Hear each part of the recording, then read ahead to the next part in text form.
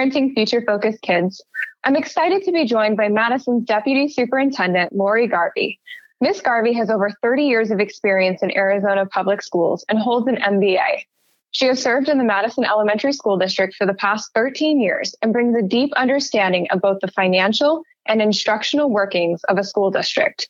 She successfully guided Madison through challenging budget reductions and has implemented strategies to ensure long-term fiscal stability. Today, we will talk with Ms. Garvey to learn more about school funding and finance. Well, thank you so much for joining us today, Ms. Garvey. We're really excited to talk about, school finance and just really dive into what it's all about. It can be a pretty complicated subject, and we're really excited to learn more. So thank you so much for being here today. Well, you're welcome. So jumping right into it, tell us about why you're so passionate about finance and public education specifically. Sure. I think for me, it's been such a high value and belief that I have in education and our children. And so when I could actually marry that up with my finance background to see how I could help and move forward school systems from the budget side and the funding side, it's been a dream for me to be able to do those two. Yeah. And I feel like most people, when they might not think about the finance side and that there's so many people who, help support our school systems in that way. When you think about public education, maybe that's not the first thought. And really, school finance is an integral part of keeping our schools successful and our students successful. So we know that this can be complicated, though, right? It's not really easy to understand, or at least it's not for me. Can you provide a brief overview of school funding sources for those who are listening? The schools receive their funding through a variety of sources. We get some of our funds through state monies. We get a lot from our property tax owners within the district. In addition, we do receive federal grants and state grants. So, and then of course we have some ancillary funds that do come in where it's just individuals or organizations that can actually donate to school districts. But the bulk of our funding does come from state monies, the property tax, and then federal grants. So I think that's a good way to kind of break it down to see our maybe umbrella of where the funding sources come from. So I know it helps for me to think about our funding sources as being in different buckets because each bucket can be spent on different things. So can you tell us a little bit about each bucket and maybe what it's used for in the school district? We as a school district have different buckets that we can put the money in. Our largest bucket is our maintenance and operations, otherwise known as M&O funding. That goes to pay the daily operations of the schools. So it covers things like salaries and benefits, gasoline, electricity, classroom supplies, things that are used within a year and that are part of our daily operations. Our next large fund is our capital fund. Now, capital fund can be spent generally on items that are larger in value and have a life of over a year. Some examples of that would be technology, printers, or bus. Typically, you can see that those cost more, and you don't just use them in one school year. They live a lot on for quite a few school years. Then the other thing, though, that is within capital are textbooks and instructional aids. So curriculum does fall under that. Now, generally, textbooks do last, obviously, over time, which is why they become part of capital. Then we have our bond fund. Money that is raised through the bonds needs to stay in the bond fund, and it funds major items similar to capital, but things that really are going to exist for a long time, such as a school. So they can rebuild schools, they can build schools, they can replace major systems within a school that would typically last longer than even 4 or 5 years, things like air conditioning systems. Our buses can be paid out of bond. Their life should be probably 10 years plus as well. So, and it can only be spent, and I think I need to mention this because this is a lot of questions that I do actually receive is, well, why can't we're building a school, but why can't we pay teachers more? And it's because of the rules around and the restrictions around the money that we get. So it's very important to manage our buckets and to see how we can utilize all the buckets to provide the best for our students. Yeah, I think that's a really important point, and that, we can't, unfortunately, due to rules, move money from different buckets. So we're always looking at how do we spend this in a wise way, in a financially responsible way. And you mentioned bonds. And I know another really important aspect of school finances are overrides. Can you explain the difference between the two and how they support our district? So bonds and overrides both require voter approval within the school district because both are an additional tax that go directly to property owners. The difference between bonds and overrides are that bonds pay for the major structures and buildings and things that we would are not provided funding for within our formula. And the overrides are additions to our budget. The voters allow us to go above the amount that we get per student for either M&O or capital. So it's additional funding for those, whereas bond is actually paying for things that aren't even within our formula. So there are other things like the schools, like those major systems that we talked about earlier. Right. And I know that we've had amazing community support here in Madison, and that we've been able to accomplish some really amazing projects due to the taxpayer-approved bonds. Can you tell us a little bit about some of the projects we've been able to accomplish in Madison because of that support? I too would like to thank the taxpayers and the voters within the district for approving our bonds in the past and our overrides, because they've really allowed us to deliver education at the level at which Madison delivers it.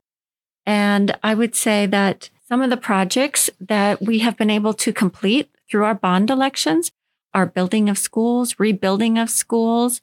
We've been able to change playground equipment, bring it up to date.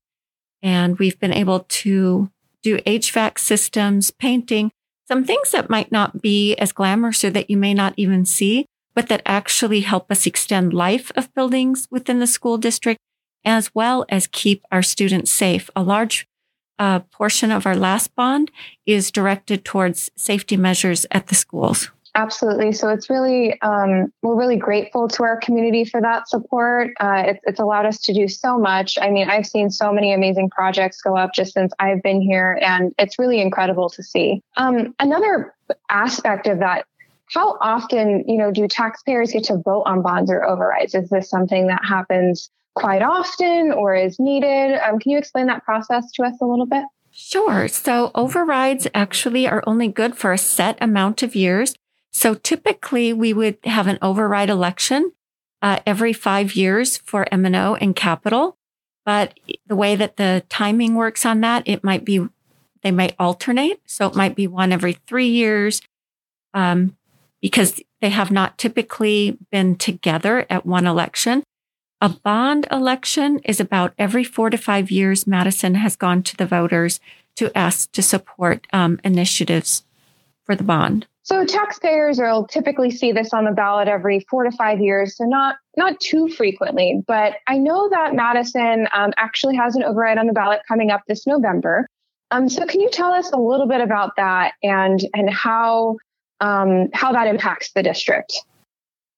Yes, there is a district additional assistance override, which is a capital override on the ballot on November 8th. This is a continuation of a current override in place, and it goes to fund things that students can directly benefit from, such as technology, computers, furniture and equipment, preventative maintenance for our buildings, curriculum, and copiers. Well, thank you. I appreciate you just giving us a brief overview of that. I know our Madison voters will see that in November, so thank you so much for sharing that information. Jumping back into kind of the details of school finance. Can we talk a little bit about what types of funding help support our classroom needs? Sure. There are so many different funding sources that go into supporting our classrooms.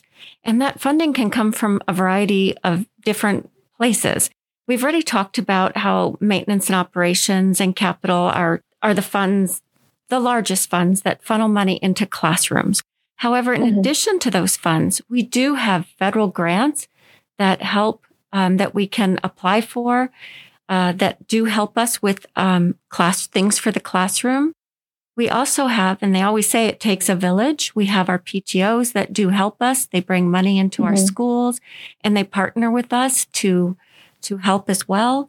We have donations. We have the extracurricular tax credits, which go to fund additional things that students can do, such as going on field trips or getting an author to come in and do a visit that really help us enrich what we bring to our students.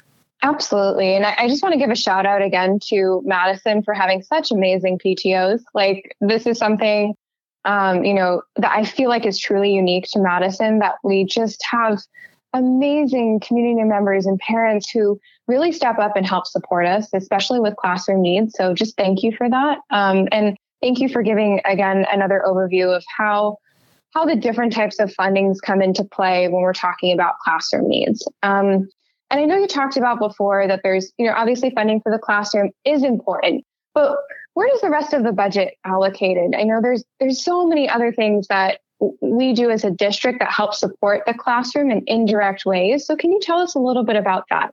Certainly. So in addition to just what goes directly into the classroom, as you mentioned, there are all these different supports out there. Let's just start with transportation, getting students to school. So we have a transportation budget. And we need to make sure that the teachers get their paycheck and they want to come in. So we have like central services, and we have preventative maintenance that we touched on a little bit before as well. But really making sure that our facilities are maintained in a standard in which students can learn. We've heard a lot about what happens when schools aren't, but we certainly allocate part of our budget to that. We look at capital and technology, and do our staff and our students have the resources that they need in order to be able to deliver instruction to students? So we constantly look at how we can support the students, where that comes from, how we can pay for that, as well as how do we keep the support side of the district going as far as the buildings, the transportation, and the staff to support the teachers. Right. Definitely important. And, we couldn't function without all of those additional supports as well. So we talked about like the big umbrella of where our school funding comes from and how it falls into these buckets and how they can be, utilized. But can you tell us a little bit about our budget process, and are there stakeholders involved? How do we decide how to allocate, these funds and these specific buckets, and what we're going to use that for in the district? Yes, so we have a very collaborative process around our budget process. We do have a budget advisory committee. That's one of those components that goes into creating an entire budget. The budget advisory committee has community members, parents, staff, representatives from all schools and all school areas. And we look at and review the budget, make budget recommendations about where any new monies should go. We look at things that have been done. We've in the past even put out a pilot program to try to help facilitate after school sports as well and clubs. So I think that that's one avenue in which the budget, or one way the budget process is impacted. We also meet with every school principal. And this is such a collaborative, comprehensive process because we invite all directors to help a school determine. They do a resource planning meeting with us. So they bring all the needs that they see for the next year, whether that be, we think that we would need something additional on the playground, or this is what we have in technology, a need that we have there. And we bring all of us together so that we can look at our budget as a whole and then coordinate how the money is spent and how we are able to use our budget to facilitate the needs of the school. Thank you for sharing that. I know at Madison, we really want to include everyone that we can. You said you talked about a variety of stakeholders, community members. We have principals, directors. So really everyone has a say in kind of where we're going to allocate this funding and how it's going to be utilized. And I know we really take pride in ensuring fiscal responsibility and stability, especially in, times where things can seem and feel uncertain. So can you talk a little bit about how we ensure that fiscal responsibility and stability in Madison? I would love to talk about that. It's one of my favorite topics, but yay. When we look at fiscal responsibility, part of it really is managing our resources, not just in the short term, but the long term. So anytime that we are looking, and then that creates obviously the stability, but anytime that we are looking at putting something into the budget, we look at the long-term impact of that. And we look at what is it going to require to keep that going in the future. It's not just this year, but can that continue on into the future? And looking at perhaps there are some grants out there that actually have end dates. The grants aren't forever. Looking at the things that they fund and are when that grant is over, do we need to assume or bring those things back into our ongoing sources? So we're constantly looking at that. We're looking at the entire budget picture. So those buckets that I talked about, they cannot be looked at individually. They need to be looked at as a whole to see how you can draw upon each of them to fund what is needed at the schools. And we have been able to do that. We have been able to utilize all of our resources and just really proud of what Madison has done. And we've done enough that actually quite a bit. And so we have the highest Moody's rating, which is the highest bond rating that you can get for your bonds. And why is that critical? That's important if you were to ask. That's important because then we can have a lower interest rate. So our bonds would cost taxpayers less money in the long run. It also shows that Moody's does a very extensive financial review, and it shows that they are deeming that we are fiscally sound, which is really critical in these days. And we do also receive awards from the Governmental Finance Officers Association, which is a nationwide association recognizing excellence in school district budgets.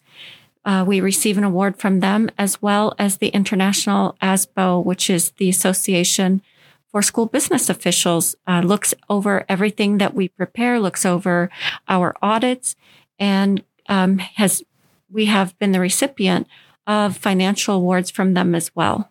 Wow. Well, thank you for sharing that. I know I see how hard our finance department works and just how much effort and really a multi-tiered system kind of approach that we take to ensuring that financial responsibility. And I'm not a numbers gal. That's why I'm in communications, but I appreciate all that you and your team does for us to ensure that financial responsibility for the district and our students. So thank you so much.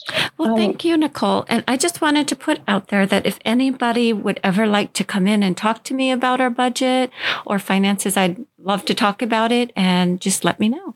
Well, thank you so much again for being here today, Ms. Garvey. I know this is a complex topic to kind of overview in a short amount of time, so I really appreciate your time, and we look forward to having you on again soon.